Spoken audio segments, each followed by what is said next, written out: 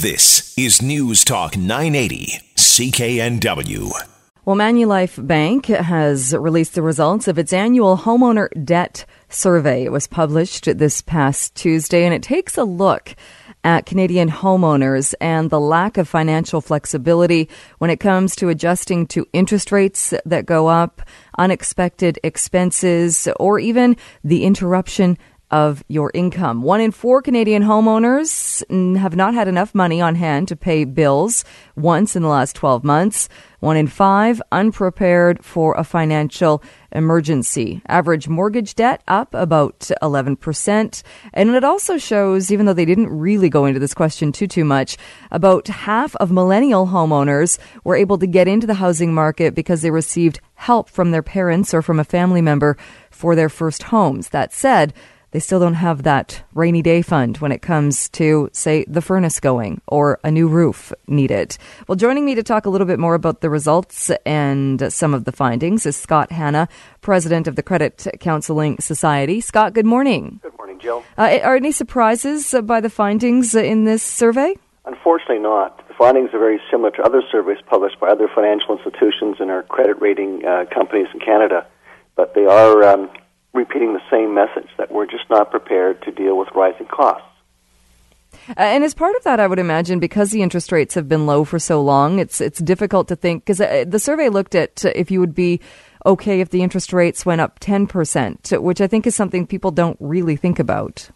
Unfortunately, a lot of these people haven't gone through cycles where the interest rates have gone up and been in double digits. And there's a lot of apathy in the marketplace that, well, the rates have been low for so long, they're not likely to go up. And so people just aren't heeding our advice to ensure you're prepared for rates that are going to rise in the future.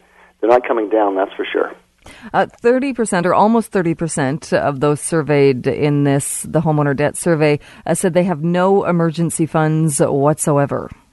And that's not surprising, but extremely concerning. You know, we always advocate that if you're a homeowner, you should work towards having 6 months of living expenses on hand. And that may take you a number of years to get to that level, but it's still important to get to that level. I think part of the problem, Joe, is the fact that, the interest rates that we receive on savings accounts is so low. People are questioning, why should I bother saving when I'm not getting a decent rate of return that's even above inflation?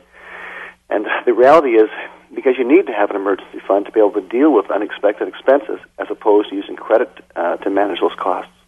So are parents, in a way, then, not really helping their kids? When we take a look at the survey, BC had the highest instance of homeowners who get help from family members to purchase that first home. So if you're already borrowing the money for your down payment, chances are you don't have that 6 months savings. You probably don't even have a month's savings if there is an emergency. You don't. You've got in with everything you had. You put towards the house and the cost of getting the house. And so you're operating on a shoestring, and you're not in a position to deal with any unexpected expenses.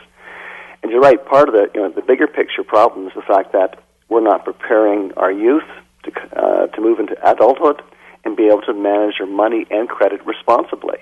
And so we have this endless cycle now where we've got our baby boomers who perhaps have come up through the most profitable time in terms of jobs and with pensions and with low housing costs initially, and they're not prepared for retirement either.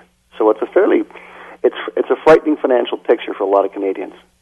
Are you surprised at all that it was 2 in 5? So 2 in 5 respondents of baby boomers, we're talking about many in this case who are perhaps parents of millennials, are still dealing with mortgages, or still paying off their mortgage debt?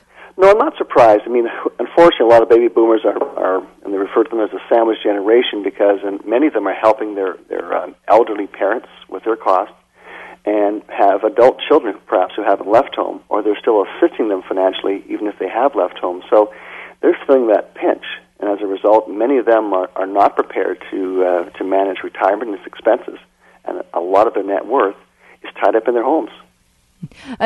We talk so much about this too, or there's so much pressure, I think, put on people to get into the housing market. We even have a program now here in BC where if you meet the criteria, the BC government will lend you the money for 5 years for a down payment.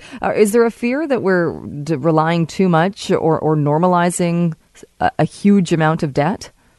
I think we've got accustomed to carrying a large amount of debt. Now, I look back at 2008 when we went into our mini recession and the U.S. went into a real recession.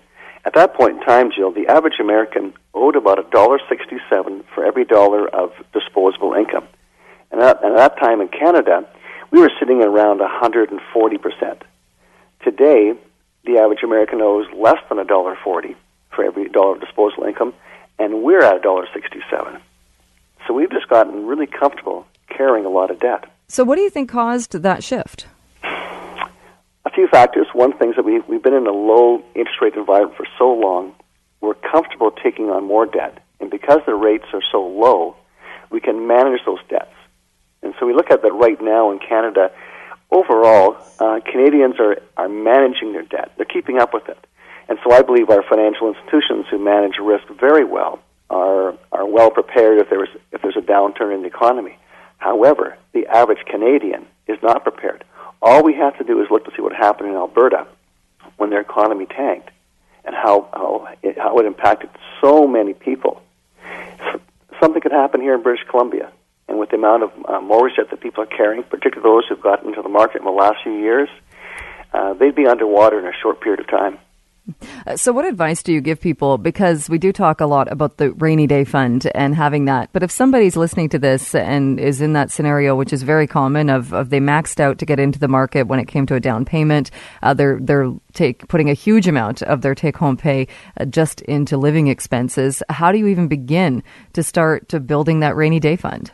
You have to have a really hard look at every single expense that you have. And so when people come to us, we tell them to track all of their expenses for 1 or 2 months, to look at all of their annual or irregular expenses that occur over the course of a year, and to develop a budget that manages all those costs, and so they're living below their means.